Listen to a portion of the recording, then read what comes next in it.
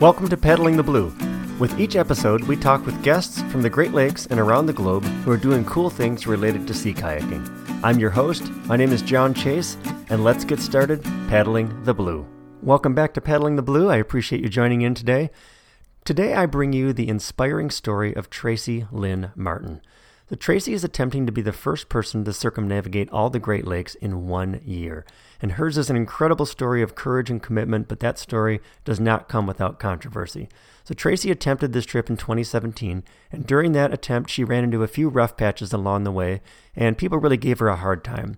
Well, she's going back at it again in 2020, and I really think you're going to find that she's truly on a mission. Her journey is not just about paddling, it's about inspiring others to really live their lives and not miss out on an opportunity. We talked through some pretty tough things in the interview, and the interview really brings to light why she's doing this trip, what it means to her, how she's prepared, and what she's learned since her last attempt, and how she's approaching 2020's trip. So listen close. I really think you're going to be impressed with Tracy Lynn Martin's commitment. Hi, Tracy. Thanks for joining us today. Well, thank you for inviting me. So, Tracy, tell us a little bit about your personal paddling background. Well, I'm born and raised in Kansas City, Missouri, and my first experience for paddling was a canoe trip that I took with a bunch of family and friends, and I was probably about 12 years old, and I just absolutely loved being out on the water and paddling my own canoe and just playing around out there. And my entire life, we spent time at the Lake of the Ozarks. Being out on the water is sort of my safe place. It's where I love to be. If there's anything stressful going on in my life, that's where I head. At 18 years old, when other girls were out buying, manicures, I was out buying my first canoe. I just would paddle all the different rivers here in Missouri, and I would try to get friends to go with me. And it was always sometimes hard to find people that liked to go out as much as I did. At about 20 years of age, I took my first canoe trip up into the BWCA, the Boundary Waters, which lies in between Minnesota and Canada. And I've been up there multiple times since then. I've got married and had 3 wonderful children. When my daughter was about 10 years old, I took her up to the BWCA for a mother-daughter camping canoe trip. And then my 2 boys, I've taken them up a couple of times each too. So I've spent most of my life out on the water canoeing. I guess when I hit about 35, I bought my first kayak and started kayaking. And I took my kids out on the water with me kayaking too. And it was just a wonderful experience to share that with them. And about 2008, I signed up for my first kayak race. There's a kayaking group here in Kansas City called KC Kayakers, and I would go out with them on Tuesdays. It's a really social group. And then one day this guy showed up, and he was more from the Kansas state line, and he was talking about all these kayak races and going out and training. And so I was listening to him, and so I thought, okay. So I went out and trained with them a couple of times, and they used more surf skis, and it was more of a fast pace. It was like a really a training run, and did that with them a few times. Signed up for my first kayak race and actually took first place in women's solo. And so I sort of just caught the bug, and I was just like, oh my God, I love this. And started upgrading my boats and upgrading my equipment. There's a race that goes across the state of Missouri called the Missouri 340, and it's 340 miles. It starts in Kansas City and finishes in a suburb of St. Louis. So it basically goes all the way across the state of Missouri on the Missouri River. 340 miles. I've taken first place in that race twice, once in 2011 and again in 2013. I've taken second place in it and third place in it, and I've paddled that race a total of 9 times. And, that's considered a really challenging race because it's considered the longest nonstop kayak race in the world. There's races that are longer, but usually you have mandatory stops. With this race, to win, you start paddling and you don't stop. You don't stop to sleep. You don't stop to rest. You're in your boat, and you're in your boat for the entire time it takes. When I took first place the second time, I did that race in 53 hours. And you're hallucinating there towards the end because you're not sleeping. You're eating in your boat. You're peeing in your boat. You're just racing. And there's a lot of other kayak races that I've done too. In 2015, my mother was diagnosed with cancer. She had breast cancer, which had spread to her liver and her pancreas. And being a nurse, I'm a registered nurse and I work in a hospital. I knew that the chances of her coming back from that were not good. And so I spent a lot of time with my mom. And during that time, it really affected me and it made me realize how precious life is and how any moment your life can be taken away from you. And a few weeks before my mother died, she had a lot of regrets. She always wanted to learn how to swim, and she never learned. And she always wanted to play a piano. And she had actually bought this grand piano, which sat in her living room for, oh my gosh, probably 12 years, and she never learned how to play it. Right before she passed away, she told me if there was anything in my life that I wanted to do, to just do it and not wait, because time is so precious. I know what she was referring to. She was referring to me going back to college and getting my master's in nursing. But something I've always wanted to do was to be an adventurer and go out on adventures. And when I was a little kid, I used to watch Jacques Cousteau. I used to think that was so amazing what he did. And I always wanted to do that, but I chose a different route when I was younger. I got married and I had children and I tried to be a good mother. But at this point in my life, I also have rheumatoid arthritis. I was diagnosed with that in 2010, and every year it just gets harder and harder to do the things that I love. I used to do a lot of triathlons, 5Ks and 10Ks.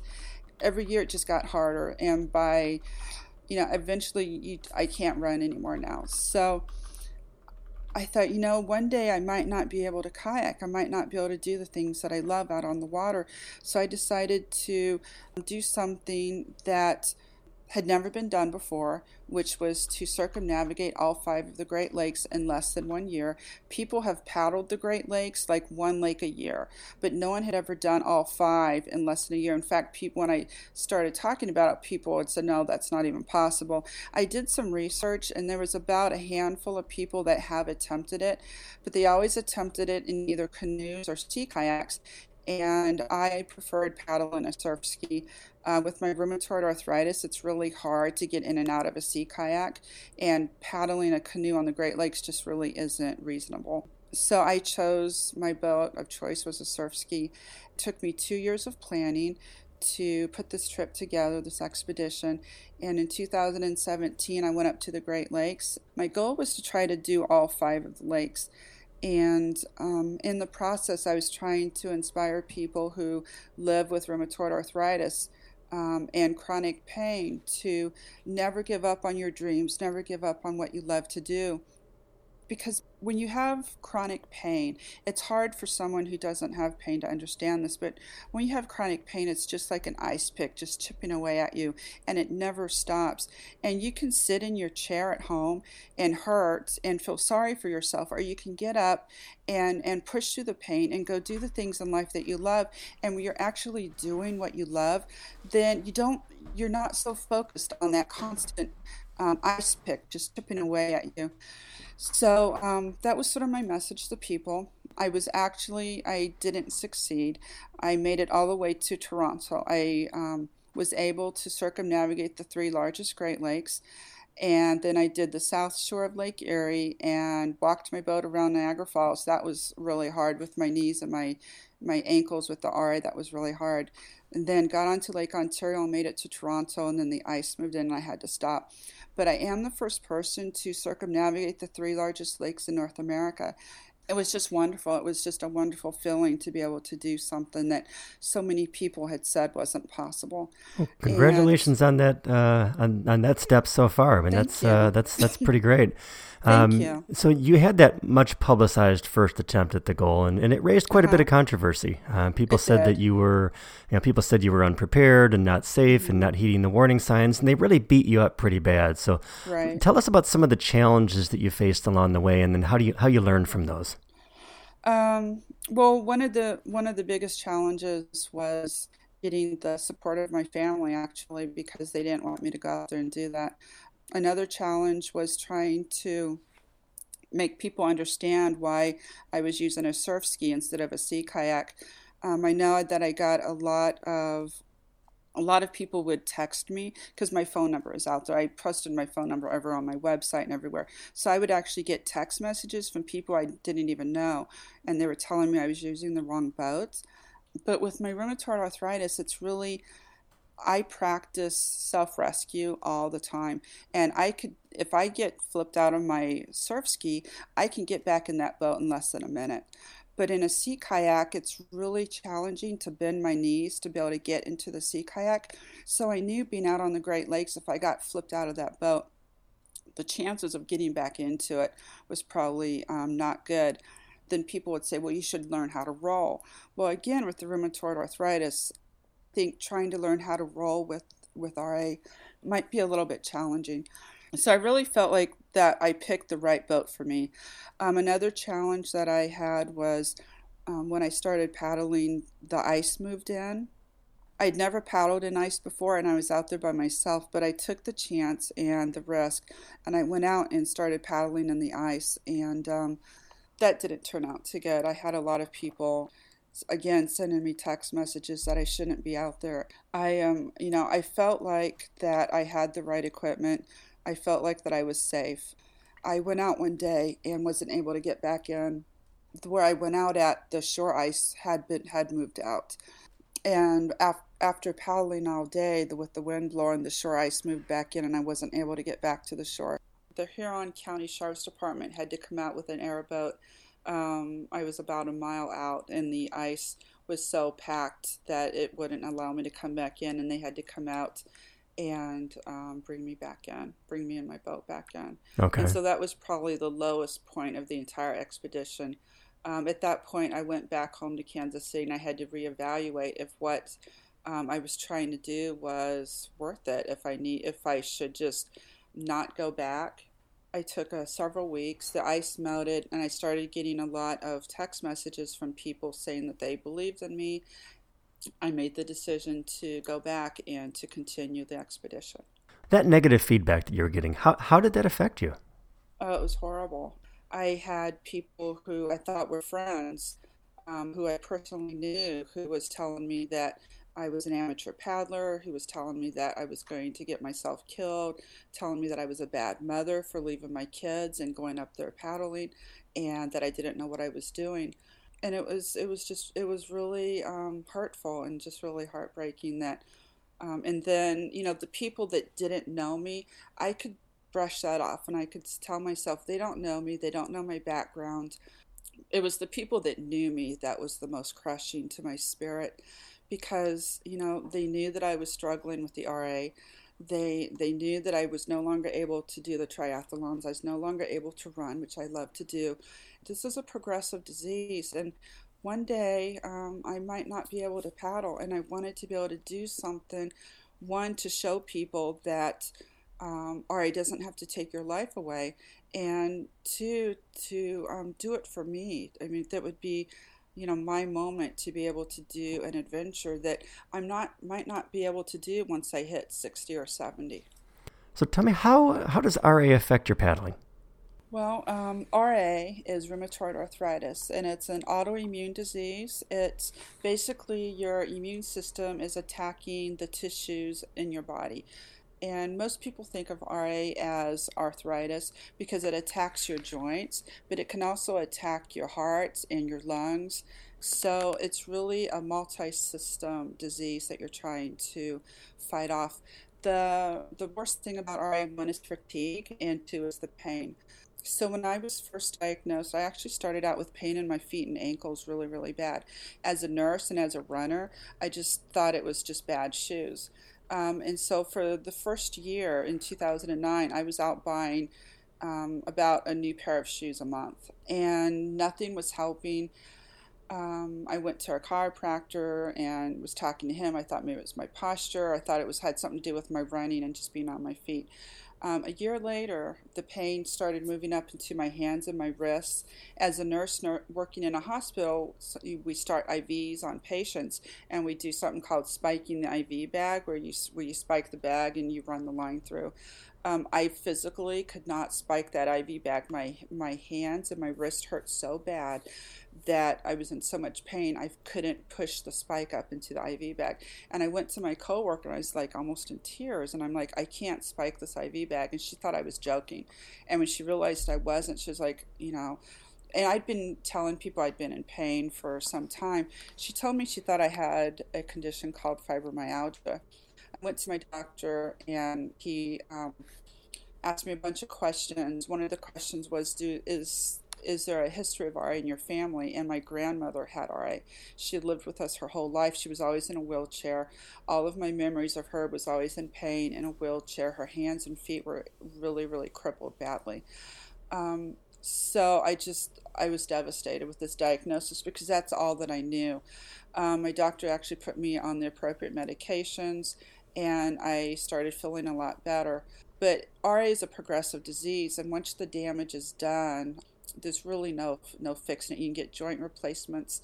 I feel fortunate that the medication works really well for me, and the disease is still progressing, but not nearly as fast as it would without the medications. So my right wrist always hurts. It never stops hurting. It's just like a constant throb. When I'm out kayaking with it, the pain is sort of like someone's taken an ice pick and just jabbing your wrist, just jab, jab, jab, not stop, and it never stops. Some of the things I can do, though, you have to adapt, and that's one of the things I tell people is, okay, so you've got RA, now what are you going to do? You have to adapt. So one of the things I do is I put some padding on my kayak paddle so my hand isn't wrapped around it so tightly, and that really helps a lot with the pain. Trying to be able to kayak correctly, that helps a lot.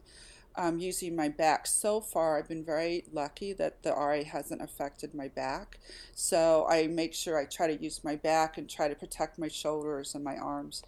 Overall, for the most part, you just have to mentally say, I'm going to get up and I'm going to do this, because for me, the water is my safe place and I love being out there. So if I was sitting at home, I would just focus on the pain, but being out on the water, I can focus on how much I love being outside, how much I love feeling the wind blowing against my face, feeling the water spray up on me, and I can sort of focus on other things, and I'm not focusing on the pain anymore. So that pain is ever present, but so you're kind of saying you might as well be enjoying what you're doing while the pain is there. Right, absolutely. So what did you learn at that first expedition, and how is this attempt different? Well, with the first expedition, I learned a lot about the Great Lakes. I spent a lot of time in the Boundary Waters, and driving up to the Boundary Waters, you go past Lake Superior. So I spent some time paddling Lake Superior, but usually only in the summer and only on good calm days. What I learned was that the lakes can be very challenging to paddle on. It was a huge learning curve, and one that I feel like that I was able to adapt to. I was able to figure out that there's certain times of the day that the wind's going to pick up and it's going to be worse than other times of the day. You're paddling in fog a lot. You're paddling on gray clouds. In Missouri it's sunny and it's bright, and you're out paddling in sunshine. And usually on the Great Lakes, the sun doesn't shine as much, especially up around Lake Superior. And it's raining on you a lot, and you just adapt. I listened to people would come up to me and say, in 15 minutes the lake can go from calm to 5 and 6 foot waves, and I thought they were exaggerating. And then I was out there and it happened to me. One minute the wind is just really calm, and the next minute it starts blowing and it changes directions and the waves pick up, and within 15 minutes I was paddling 5 foot waves and I had to get to the shore. So you just learn and you just adapt how you paddle, and that was probably the biggest thing that I learned. How am I changing going back? So I have a lot of friends along the shoreline now, and I've made a lot of connections with people around the Great Lakes area. I'm going to be spending more time paddling and camping and less time with the support truck and the support trailer. The other thing is I spent a lot of time trying to, I wanted to please everyone. I wanted to make everyone happy. So if people said, hey, stay here, we want to meet you, I would stay there and I would meet people. And a couple of times, people would say, hey, will you come to my house? I want you to meet so and so. And I, take time off of paddling to try to accommodate try to accommodate people. I think this time I'm going to be spending more time focused on actually paddling. I love the fact that people want to meet me, and I love the fact that people are willing to come down to the shoreline and meet me. But I think I'm going to start declining offers to drive like 45 minutes to meet people. That's just not feasible with what I'm trying to do here. The other thing is that I'm starting my route a little bit differently. Instead of starting at Port Huron, I'm going to start on Lake Erie, which is further south. The water is going to be warmer. I'm going to get the South Shore of Erie done first, and then go around and do the three larger lakes, and then go back and do the North Shore of Erie and Lake Ontario. The other thing I'm doing differently is that I'm going to have two boats instead of one boat, because when you're paddling and the waves pick up, if the water is calm, there's all of these rocks right by the surface. But when you're paddling in 4 and 5 foot waves, the waves can slam you down on these rocks, and there's really you just have to deal with it. And so my boat was being damaged a lot, and so I was off the water for 1 and 2 days patching my boat up. At one point I had to have my boat professionally repaired, and then I was off the water for 3 days. So by having a backup boat, if my primary boat gets damaged, then I can paddle the backup boat, and my support crew that's following me in the support truck, they can patch the primary boat instead of me trying to do everything on my own and trying to patch it myself. The other thing is I wasn't prepared for the amount of RA flares that hit me during my trip in 2017. With the medication that I'm on, my RA flares were pretty well controlled. With a flare, you always have one body part or body parts that hurt, but when you have an RA flare, it's sort of like bam, you're down, you're not getting up, you hurt everywhere. It's like everywhere you hurt, any joint hurts, your jaws, your back, your arms. It feels like someone has taken a baseball bat and just beaten you, and it's just really hard to even get out of bed. It's hard to just move. And my medication had kept those flares under pretty good control. I might have 1 or 2 flares like a year. Once I started paddling and all that physical activity, I was starting to have flares like every month. And it was just, I would wake up and it was just really hard to move. So I've talked to my rheumatologist, and I'm going to be taking prednisone with me. It's a tablet, and the prednisone will help knock out the flares. So if I start to get a flare, I can take the prednisone. The other thing is I wasn't planning on getting sick. I ended up with pneumonia twice during that trip. Again, I talked to my primary care physician, and I'm going to be taking a steroid inhaler with me. So if I start coughing, if I start feeling like I'm starting to get sick, I can start using the steroid inhaler to try to protect my lungs. So, and just the knowledge that I gained in 2017 and the confidence that I've gained, I'm really hoping that 2020 is going to be different. All right. So it sounds like your approach to the order in which you're paddling the lakes is different. Did I catch that right? Yes, it is going to be different. So not only are you starting in a different spot, but it sounds like, so you mentioned you're doing the South Shore of Lake Erie, and then you're just going to move to a different lake. So as opposed to doing a continuous path. Oh, no. You misunderstand. No. Oh, sorry. No. In 2017, I never drove. I either paddled or I walked. And the same thing is for 2020. I will not do any type of driving whatsoever. I'm either going to be paddling or I'll be portage in my boat. So in 2017, the only place I had to portage my boat was around Niagara Falls. It was a 13-mile walk in 2017. In 2020, I'm going to start in somewhere around the Buffalo area, Dunkirk area on the South Shore of Erie. I'm going to paddle the South Shore up to Detroit. Right now, the entire area is free of ice. Everyone that I know that lives along Lake Erie has told me I probably should have started paddling in February, because everything is free of ice. And right now, there's no ice coming down the St. Clair River or the Detroit River. So I'm going to paddle up the Detroit River as far as I can. If I start to encounter ice, I'm going to get out in portage. But otherwise, I'm going to paddle up the Detroit River, across Lake St. Clair, up the St. Clair River as far as I can until the current becomes too rough. Then I'll get out in portage back up to Port Huron. at which point the route will be the same as it was in 2017, with the only exception was in 2017 I paddled into Green Bay and I did all of Green Bay. I'm going to Island Hop, and from Washington Island on across, a lot of people who have paddled just Lake Michigan, they do not go into Green Bay, but they island hop. And in 2017, I wanted to do Green Bay, but in 2020, I'm not planning on doing that. But otherwise, the entire route will be the same. Got it. Okay. So then when I come back down, I hit Port Huron, I come back down the St. Clair River and the Detroit River, then I do the north shore of Erie, and then Erie is done. I walk my boat the 13 miles around Niagara Falls, and then I just have Lake Ontario left to do. Got it. Okay. All right. Now I'm following you here. So you talked about some of the people that gave you challenges, both people that you knew and people that you didn't know. Let's hear about some of the good people you met along the way that really supported you. And there's just an amazing amount of just wonderful people that I met. Marv Kujal was a great example. I met him in Port Austin, and he offered to help me for a weekend, and he just kept coming back, and he was just so amazing. But there was people. There was this lady named Pat, and she called me up and she offered me a place to stay, and she was so accommodating and just so warm. There was another lady that I met. She actually did like a ceremony over my boat, and to try to protect my boat. I mean, and then up in Canada, I met a lady up in Canada who native. She, we sat by her fire and she talked to me. Her name was Lois.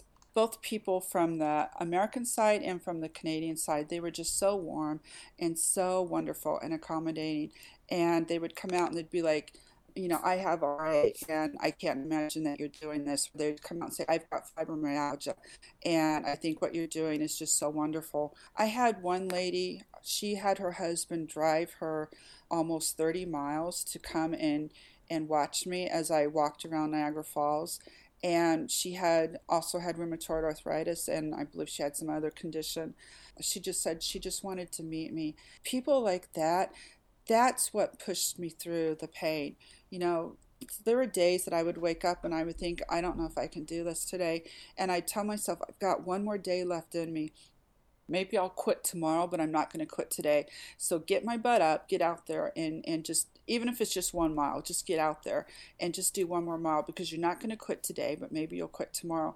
And then I'd get these people that would just, random strangers that would just text me on my phone and send me Facebook messages, and they'd be like, we support you. We think what you're doing is wonderful. That's what got me through it. There's so much love out there, and I think sometimes the media just focuses on the negative, and there's just so many wonderful people out there, and I can't thank all of them enough, both on the Canadian side and on the U.S. side. Yeah, there's always a propensity to focus on the negative in a lot of cases, so it's nice to hear some of those good things that kept you going. How did you prepare mentally and for someone living with RA physically for the trip? Well, like I said, the medications had kept the RA under pretty good control, and I'm a kayak racer. That's my background. So I just continued training like I would for a kayak race. I live 20 minutes from the Missouri River, which has a current of 4 miles an hour. I would get on the Missouri River and paddle upstream against the current, and I would paddle, for 3 or 4 hours, and then turn around and float back to my car. I have a handful of lakes pretty close to my house, and I do interval training, go out onto the lakes and do interval training. Sometimes I would go out to the lake with my boat, and then I would swim across the lake and back, and then get in the boat and do some interval training, some paddling. I can't run, but I still do a lot of swimming. Sometimes I'd get into my boat and I'd paddle like a 50-mile run down the Missouri River to Lexington, and then I'd have someone that would pick me up in the car and bring me back. So basically I just kept doing the things that I was training with my kayak races. I also go to the gym and I lift weights. I try to go about 2 times a week and lift weights. And then I also have an erg that I will sit on and use during the winter time. All right. So tell me about some of the equipment that you use on the trip. You mentioned the surf ski. Anything else specific that you find is really Well, helpful? a marine radio. I started out with a marine radio, and it was one that I bought from a local store here in Kansas City, and it didn't last that long in the snow and the ice. So then I ended up upgrading and buying better equipment. That would be the one thing I would tell people. If you're planning on doing a trip like this, try to get the best equipment that you can afford because that's really important. I ended up with a standard Horizon marine radio, which was really wonderful. I started out the expedition with one cell phone. Part of the issue was that the cell phone lost power and I had no way of recharging it. So when I went back after coming home and going back in 2017, I went back with two cell phones. So I had two iPhone 7s with me. My iPhone 7s were connected to my iPod or my iPad, and then my support driver had access to the iPad. So I had a Spot Global Tracker on me. I had the marine radio on me, which was a really good marine radio. I had two cell phones, and so they could track me either with my Spot or they could track me with the cell phones. The other equipment was, I had like a really good tent. I had a good sleeping bag. Just having people there with my support driver, Bill Noble, he was there and he followed me, shadowed me along the shoreline. I would try to camp as much as I could, but sometimes if I knew there was a storm coming in, I would always try to pull off and he would pick me up. And we had like a small trailer. Just having the right equipment, I think that's just really important. So other than equipment, what advice would you give to someone who's planning an enormous undertaking? Maybe not quite to the scale of the trip that you're doing, but Right. what advice might you have? Well, I mean, like I said, having the right gear and the best equipment that you can afford, I think that's really important. And then taking your equipment and going out on several short trips ahead of time just to work out all the kinks, making sure that you know how everything works properly, making sure you can, if you need to practice with your radio, having the experience and the practice with that. I think the other thing is planning and research, planning for anything that could possibly go wrong and then figuring out, okay, if this goes wrong, what am I going to do? And if this goes wrong, what am I going to do? And just having a really good plan. And I also feel like having a good team, a support team, whether that support team is your significant other at home or if it's, like I had a person that was following me in a support truck. There's I think just having that permission to be able to go out there and to tackle something that not everyone's willing to go out and tackle, and just having the people back home supporting you with that is really important. So you mentioned at the first trip that was a challenge for you. So you've got that support level now. I do. Excellent. Yeah, I've got a team of people. Most of the people on my team are people that I met in 2017 who, they said, what can we do to help? And I'd be like, well, can you help with this or help with that? I have one man who, Vern Owen, he is helping me with the weather and he gives me daily weather updates. He texts me what daily weather updates. I have people up around the Buffalo area that have scouted out the best route to walk around Niagara Falls. I have people around Michigan, Lake Michigan. I have people around the south shore of Lake Superior and also the Canadian side of Lake Superior, around the North Channel, Georgian Bay. I mean, there's just an amazing amount of people out there that's willing to help. So what's the distance on your trip? Um, it's calculated out to be 4,200 miles to get around all five of the Great Lakes. Okay. And so when are you planning on starting? March 1st. March I'll be 1st. heading back up there March 1st. I'll be starting in Buffalo, and I'll be heading south towards Cleveland and the Detroit area on the South Shore of Erie. It's going to be a really spectacular adventure. I'm really looking forward to starting again. Oh, absolutely. So how long do you expect it to take? It's going to be 10 months. Okay. Yeah, in 2017, it was 10 months. I ended up stopping December the 15th. I'm hoping this year that I'm going to be able to finish about the same timeline. And you mentioned that you're going to spend kind of less time, chasing those side projects and more time just focusing on the paddle itself. So that will certainly be a benefit for you. I was very appreciative of all the people that wanted to meet me, but I don't think that a lot of people understood that when you're leaving the lake and driving 45 minutes to meet people and to spend time with people and then trying to drive back, that really does take a lot out of your expedition. Certainly. So you mentioned the support network. If anybody's interested in providing support and being one of those helpers along the way, how might they do that? Oh my gosh. So they can contact me through Just Around the Point, point spelled POINTE. So just around the point at gmail.com. They can send me a text. My phone number is 816-536-1384. Texting or emailing me be the best ways. If they just want to follow me, they can follow me through Facebook. Again, my public page is called Just Around the Point.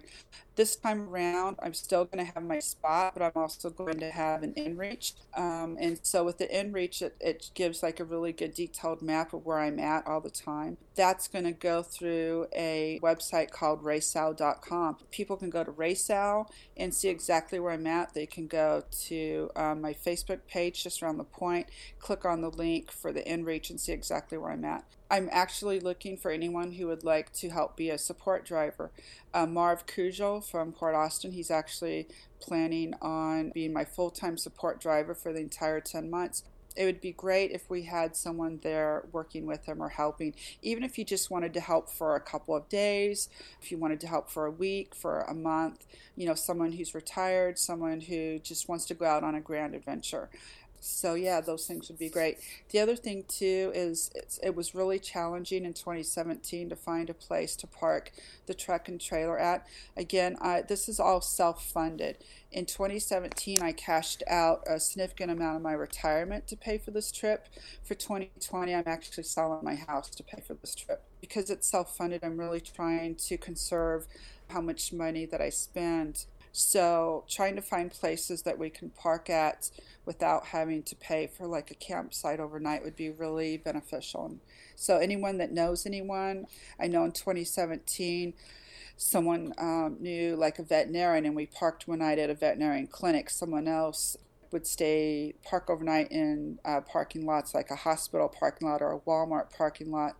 One person, they knew someone that worked at a hotel and they let us stay overnight at the hotel parking lot. It's really beneficial to have some place that we can stay at. So that's commitment. You're selling your house to fund the trip. Yes. Wow. That's, like I said, that's committing. Well, the thing is, I came so close. There were so many people that basically told me I wasn't going to be able to do it. When I first started the trip, they said I'd never make it to Mackinac. And then I made it to Mackinac and I got onto Lake Michigan, and then I was getting messages. I mean, literally people would send me text messages and they'd say, you shouldn't be out here doing this. You don't know what you're doing. And then I made it around Lake Michigan. And then some of the text messages stopped. But then I got onto Lake Huron and made it up to Superior, got around Superior. And so I made it so close. By the time I finished Lake Superior, no one was sending me text messages that I couldn't do it anymore. And I learned so much. When I first started the trip, to me, a big wave was being out in 2-foot waves. Then after a couple months, it was 3-foot waves. And then a couple months, it was 4-foot waves. And then it was 5-foot waves. And you learn and you adapt. And I really, really feel like with the knowledge that I know now going back that I can do this. So not to reopen old wounds, but out of a 4,000 plus mile trip for the 2017 trip, how close were you? How many miles were you short? Well, to have the Guinness World Record, I was short 220 miles. Ooh. I paddled 3,592 miles in 10 months, and I was 220 miles short of the world record for having the most miles paddled in a surf ski for one continuous trip in a year. Well, I certainly wish you the best, and hopefully you'll have an opportunity to beat that in 2020. So, thank you. Yeah. Well, actually, I'm not. My goal is to 2020, my goal is different. In 2017, my focus was basically on me and doing this adventure that I've always wanted to do. 2020, it's about paddling for people who suffer with chronic pain. I've got two boats, and because I've got two boats, I no longer qualify for the Guinness World Record. With Guinness, the boat you start with is the boat you have to finish with. That's why I only had one boat in 2017. For 2020, I've got two boats. I started putting the names of people that have RA on my boat so that, I'm paddling for them. I wanted them to know that they can do more than just exist. They can live. They can, if you enjoy getting up and walking your dog, if you enjoy going outside and planting flowers, if you enjoy just going for a walk or whatever it is that you enjoy doing, maybe you just enjoy cooking and you don't feel like you can do that because your hands hurt so bad. I wanted to inspire people to get up and to not suffer with chronic pain, but to get up and to still live and not just exist. So I started putting the names of people on my boat, and the response has been amazing. In fact, I had to finally stop it because I had too many names. But I had people with fibromyalgia, people with cancer. This one lady, she had her little boy has CRPS, which is a complex regional pain syndrome. And he's just a little boy, and he lives with pain throughout his whole body, day in and day out. And he's a member of a group called Ferocious Fighters, kids with CRPS. And they asked me to put their name on my boat. For 2020, I'm paddling for everyone and anyone that suffers with chronic pain or some type of chronic disability, so that they know that it's so much of it is mental. 80% of it is mental. If you can get up and start moving, it's so much easier to keep moving. You just need that little push. And I'm hoping that by putting all these people's names on my boat and them being able to watch me paddle along the shoreline, that gives them that push. So 2020 is about inspiring people. You've inspired me, and I know you'll certainly inspire a lot of other people as well. And and maybe we'll get an opportunity to catch up when you're rolling through Chicago. That would be fantastic. I would love that. Any sponsors that you'd like to give a shout out to? Yeah, absolutely. I think the number one sponsor would be rpc3.com. They have sponsored me with my Wingblade paddles, but more than that, the owners, Doug Johnson and Scott, they've been remarkable, and they were my sponsors in 2017 and 2020, and they've been so supportive, and I believe that Scott from RPC3 is planning on coming out and doing some paddling with me when I hit Georgian Bay. They are by far just amazing people. Stellar Kayaks, Dave Thomas from Stellar Kayaks USA, they've been a really wonderful and supportive sponsor. Other sponsors are Riverside Kayak Connection. They've been really wonderful. Falcon Kayak Sales. He's been very supportive, and anytime that I feel like my boat needs to be repaired or damaged, or if my boat has been damaged any time that I need to be repaired, he said he will be there and he'll help my support team. Killarney Outfitters has been really wonderful. Too Cool T-shirts and quilts. They're actually a sponsor. They made me an amazing quilt, and they've been very supportive.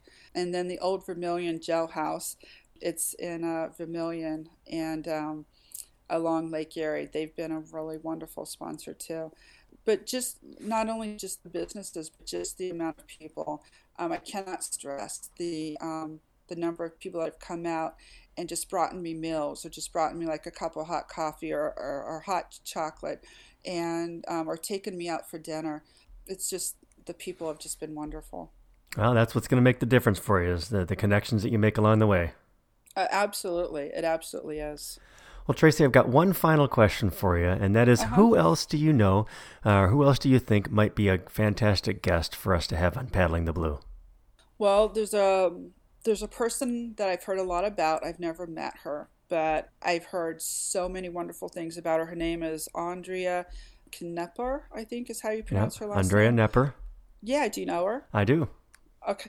Well, she started this organization. It's a nonprofit called CAT, and it stands for Chicago Adventure Therapy.